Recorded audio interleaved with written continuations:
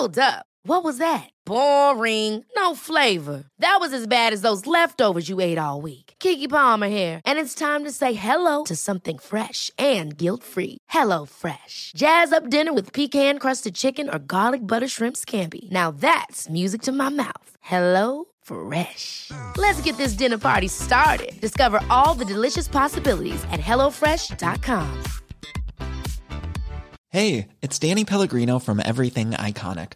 Ready to upgrade your style game without blowing your budget? Check out Quince. They've got all the good stuff, shirts and polos, activewear, and fine leather goods, all at 50 to 80% less than other high-end brands.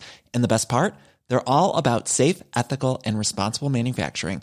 Get that luxury vibe without the luxury price tag. Hit up quince.com/upgrade for free shipping and 365-day returns on your next order. That's quince.com/upgrade.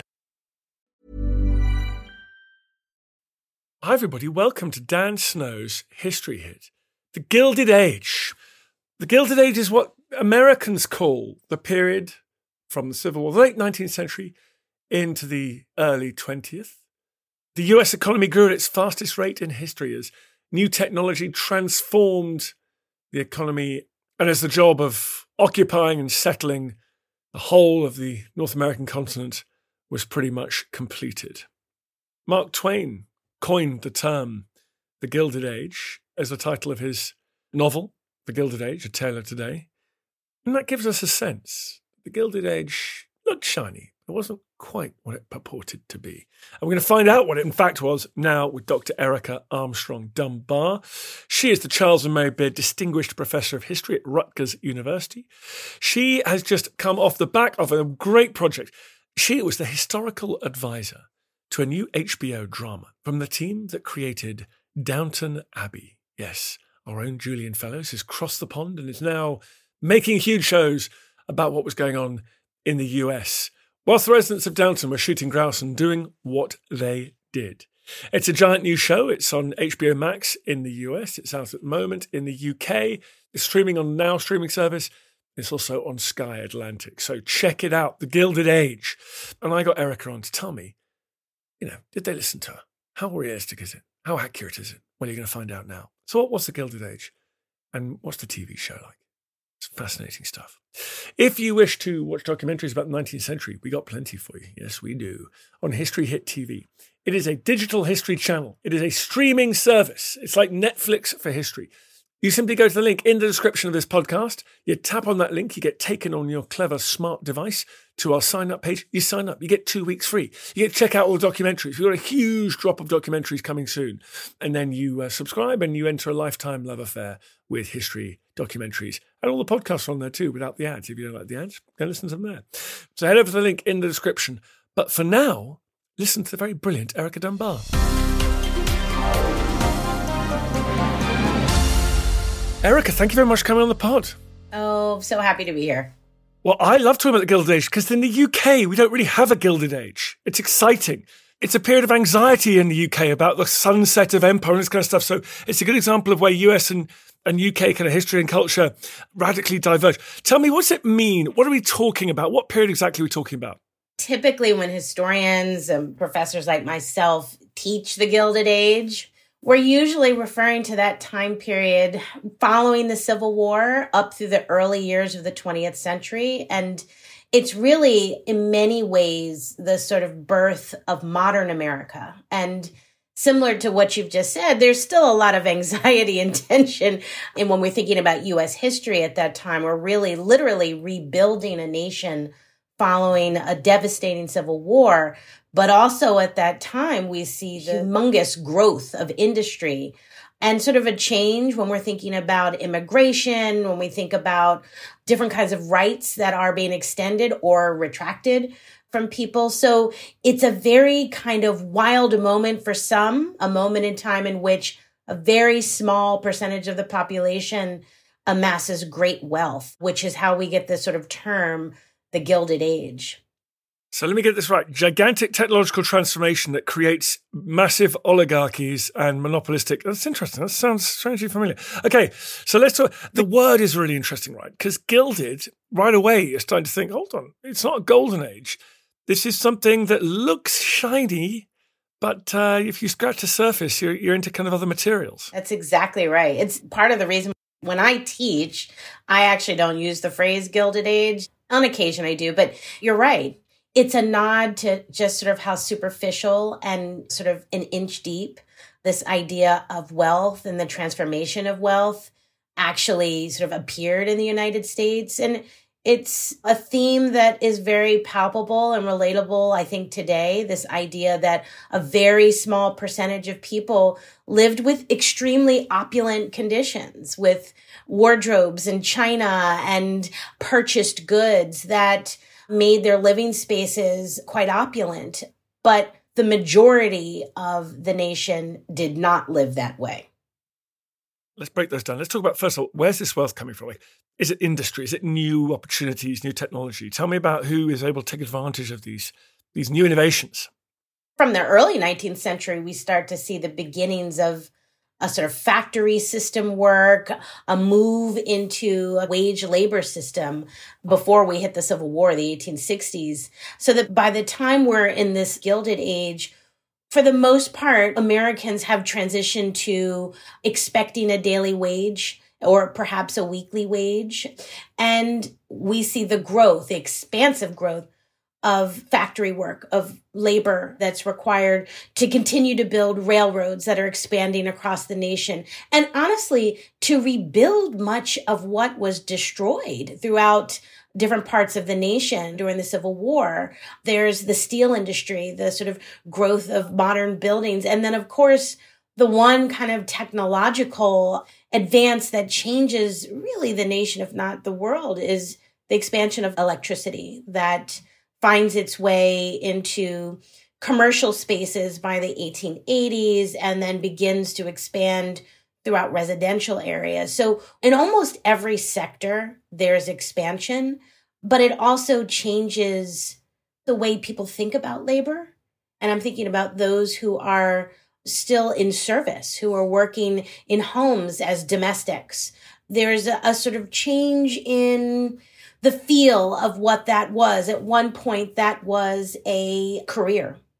And that was true for shoesmiths and seamstresses, right? That was a career that one would count on for the rest of their life. If you were in service, if you served a family, that could be something that you did for the entirety of your life. That began to change. And we start to see real transition in work where people understand or think about those types of employment as temporary stopgap measures before something better came along. I guess just coming back to your railway point, you see towns like Birmingham, Alabama, or you're able to access the vast interior of the US and get the coal out and get the natural resources and take people. Like, it's acting as a gigantic kind of accelerant, I guess. Why do we associate with robber barons? Like, why did wealth we think it became so concentrated in this kind of gilded elite? Well, I use the elite cautiously. What happened there? Is that just what happens when you invent new technology? Because we've seen it in our generation as well. Well, I think it's a great point that you make when we think about the 21st century and the development of, say, new technology. While everyone might have an iPhone or a smart television or what have you, there's a very small percentage of people who are making immense wealth from that technology. And we see something similar playing out in the late 19th into the early 20th century, that there's a concentration when we think about real estate, when we think about who has the actual capital to invest in companies, whether it's railroad titans or something of another nature. You have to have the capital in order to invest, right? So who has enough capital? Also, when we're thinking about the agrarian parts of the nation, there's a boom there as well in terms of who's gobbling up land. Is it small farmers who are making lots of money off of tobacco? No, it's the growth of tobacco companies, right? In the late 19th and early 20th century, who are gobbling up little pieces of land, little farms, paying off farmers, and they're able to purchase the mechanization that's required for tobacco companies to sort of rule the world by the end of the 19th, early 20th century. That's what's happening across the nation. And once again, when we think about where that wealth is located, for the most part, we could say it's wealthy white men and women mostly men, who have control of just about every industry in the nation. And they are New York. Manhattan becomes, again, we associate that, the architecture, the opulence, the apartments, the parties, and then obviously in the New York's hinterland in the summer. Tell me about that world. New York, of course, becomes that sort of ground zero or the central location when we think about the opulence of the Gilded Age. But I also sort of tip my hat to Chicago, to Philadelphia, to these other cities, even when we're thinking about places like Charleston and later on in the West Coast, kind of San Francisco and what have you, where we also have growth in terms of the popular imagination. New York is always at the center, right? Because we think about shipping. We think about more specifically banking, right? It's the banking industry. And when you think about that, okay, right, the banks are in New York and they're lending money, right? But they're also in charge of, they're controlling mortgages. They're controlling life insurance policies. It is really the central hub from which everything branches out. And it's in New York where we start to see also a sort of movement within the elite who's newcomers, who are not necessarily welcomed, old-time moneyed folks who are having to perhaps share a little space at the table with newcomers. And there's tension there as well. The other piece is that there's a physical migration in New York in the 1870s, 80s, 90s, where there's a literal move north up the island of Manhattan. And so with that movement, we see larger homes being built, kind of palatial homes that still stand today. Listen to Dan Snow's History. I'm talking about the Gilded Age. More coming up. Ever wanted to know more about some of the greatest stories in history? Kings, queens, knights, monks, peasants, battles, castles, love, hate, treachery, and revenge? They're all waiting in the greatest millennium in human history. Well, yet anyway. I'm Matt Lewis, and my co-host Dr. Kat Jarman and I are waiting to tell you some of the most exciting, exhilarating, fascinating, and less well-known stories of the Middle Ages. What are you waiting for? We've gone medieval with History Hit. Are you coming?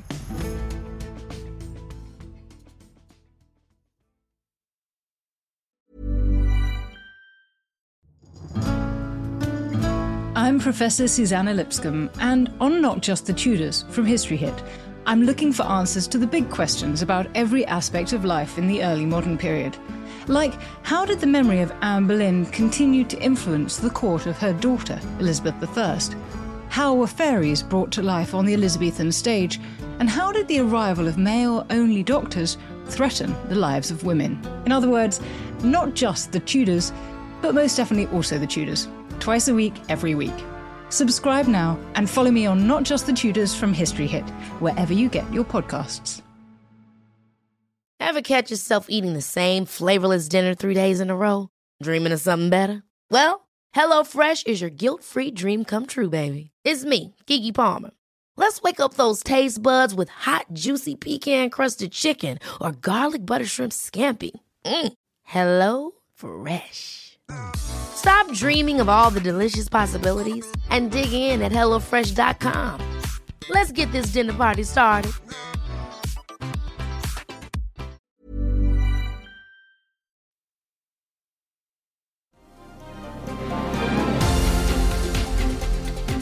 Let's now talk about the people paying the price. You mentioned a little bit about domestic staff, but what is it like to live and work and try and scratch a living in this, well, to arrive in America, but also then to try and raise a family, live there at the other end of the economic scale? Once again, it's a kind of a relatable theme or idea to the present. And I am one of those folks who like to make connections from the past to the present. But the phrase you just used, scratching to sort of get by, that's what people are doing. It's a moment in which we see tremendous immigration, especially into New York and its surrounding regions, from Europe, from Italy in particular, but also from Asia. And it's a moment in which we see Chinese immigration, which by law is actually sort of shut down during the 1880s with the Chinese Exclusion Act. as we see more and more immigrants coming into New York in particular, but also the number of Black migrants from the South who are looking for opportunity, moving away from the cotton fields and the violence of the South, looking to cities like New York, like Chicago, like Philadelphia for different kinds of work and opportunity. All of those things sort of come together. And of course, there's a tension that arises at the same moment. And we see very real kind of nativist attention growing and building during the Gilded Age as well. So it's gilded for some, but very, very obviously violent and difficult for others who don't necessarily or can't claim either the United States as their place of birth or origin, for those who speak a different language, for those who physically are not white or male, to be very honest, that those are the folks who are left scratching to get by. Is the reason, one of the many reasons, that we don't see the kind of same march of socialism at the end of the 19th century that you do get in many European countries, is that there isn't a kind of ethnic homogenous class of working people who can express solidarity, which are like, was it easier for the oligarchs to divide recently arrived Eastern European Jews from Americans of color, from Chinese immigrants? Like, was it harder to organize for the working men and women, given that kind of heterodox nature of the working class? That's a really great question and point that you're making, which is that by the Gilded Age, when we think about working America, the people who are building the railroads, the people who are building the buildings, they are diverse.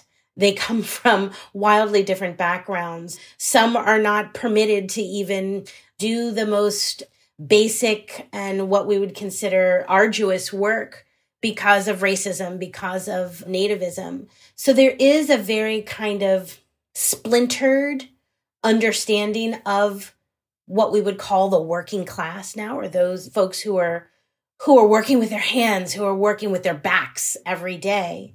And it's for that, one of the reasons, I'd argue, as well as a real attempt to hold down organizing. It's the moment in which unions are becoming popular. When we think about populism moving across the nation, there's a very sort of organized attempt to shut that down by those who have immense wealth, by those who own the companies. And there's the fear, right, that comes with sometimes the violence against those who are attempting to unionize for better wages, for better opportunities, for the working, what we'd call them the working poor now. And so I think you're right that there's a very kind of splintered population that are, for the most part, controlled or at least taken advantage of continually oppressed by those with great wealth. I always think when I meet historians who act as historical advisors on huge projects, like historians always imagine what their subjects look like and what the past would look like and taste like and feel like. You're one of these very few now who's had a multi-million-dollar budget thrown at all of your fantasies, your waking dreams. Like, what is that like? That must be exciting. You know, it is and it isn't. I mean, when you come up in the academy as a scholar, you never sort of imagine yourself in a situation where you are doing storytelling and helping to create world making for millions of eyes, right? We're usually in our silos writing our books, and if a few people buy our books, great. But this is has been a real opportunity to tell multiple narratives in a way that is attractive, engaging, and that is also not didactic. It's not where I'm trying to teach you American history in this production. No, but I do slide it in. And that's very important for Julian Fellowes. He is quite adamant about having authenticity about the time period in which his characters live. And so you want to make certain that everything from the way characters are dressed to the material culture of the period, that a room is dimly lit when you walk in, when a viewer will see a dimly lit room and understand that there's no electricity yet in people's homes. So yeah, it's kind of dimly lit in most places. All of those things were super important for Julian, for HBO. And so that allowed me to sort of come in as a historical consultant and in other ways to lend an eye, not only just to the larger kind of story, but to also think more specifically about Black life and the Black elite in New York at that time, which so few people have been introduced to in television or film. Well, let's quickly talk about the Black elite. Why has their story not been told, do you think? What has happened to their history? I think that in the popular imagination, we're used to, there's this sort of narrative of the Civil War and slavery, and then you jump to like the Harlem Renaissance, to like the 1930s or what have you. And there's this sort of 50-year window, which is the Gilded Age, which really hasn't been represented in television in a way that centers Black life. And the reason for that, I think, has more to do with who's at the table, who's creating story, who's given the opportunity to create shows, and also this sort of perception that perhaps that might not be of interest. I, of course, beg to differ as a historian, but also now as someone who's doing real sort of world making in television, that what we want really are fascinating stories, and we want new stories, right? So what better time to think about this parallel world of the Black elite, these folks who have amassed wealth in maybe one or two generations removed from slavery. Some had never been enslaved in New York. To think about these folks who are living a completely different world than the Astors and the Vanderbilts and the others that we tend to think about during the Gilded Age. There are Black men and women in New York in particular who are building their own societies. And they have to do it in part because of segregation and because of the sort of rigid rules that prevent Black men and women from really interacting in a public way with white folks. And so what we have is this vibrant community of folks in Brooklyn, in Lower Manhattan, who have their own townhouses, their own boarding houses, their own saloons, their own taverns, and that have created this world that attempts to protect them from the indignities of racial violence and injustice. So we haven't seen these folks. And one of the things that's great about this production is that now we do. I love it. What are there moments on the production? Every historian must have moments on the production where the director's like, we're going to do this thing. And you're like, oh, I don't know if that's going to work. Are there moments you've intervened and you've succeeded? Like, do they listen to you? I hope they do. The entire creative team is really committed to authenticity, right? And they know that the work that I was going to do was exactly that. Like, okay, I understand that it's fiction, right? It's a fictional show with some characters who were real life people. And I never faced an experience where people said, absolutely not. No, there was always a willingness to find common ground, even if it didn't sort of work with a sort of dramatic storyline. And I think that's what viewers have to remember. And I had to train myself as a historian who's used to facts and dates and, we're going to get this right, exactly right, that there's a little loosening of that when you think of this is not a documentary, right? This is not a documentary at all. And for that reason, you have to be somewhat nimble, yet authentic in world making. So our characters in many ways are composite characters. They're sort of a little bit of this person, a little bit of that person that maybe no one ever knew in order to create these worlds that are exciting. And so, sometimes as a historian, I had to sort of swallow deep and breathe and recognize that it wasn't going to be exactly the way it would have happened. But I think for the most part, the show really does appreciate authenticity. Listen, Erica, we love historical drama. We love reading your history books and listening to your podcast, but we also love the fun. It's the guilty pleasure of drama and seeing it realized. And so all of us are looking forward to seeing that. So congratulations. And well done for keeping them on the straight and narrow. Thank you. That's my job. Exactly. Glad you're in there. So, Erica, where can we go and see your handiwork? We can see it now. It's streaming for audiences, both in the UK and in the United States. And we're excited and really hoping that viewers appreciate and fall in love with the characters on the Gilded Age. We're going to. Thank you. Thank you. I feel the hand of history upon our shoulders. All this tradition of ours, our school history, our songs, this part of the history of our country, all were gone and finished. Thanks, folks. You've made it to the end of another episode. Congratulations. Well done, you. I hope you're not fast asleep. If you did fancy supporting everything we do here at History Hit, we'd love it if you would go and wherever you get these pods, give it a little rating, 5 stars or its equivalent. A review would be great. Thank you very much indeed. That really does make a huge difference. It's one of the funny things the algorithm loves to take into account. So please head over there and do that. It can seem like a small thing, but actually it's kind of a big deal for us. So I really appreciate it. See you next time.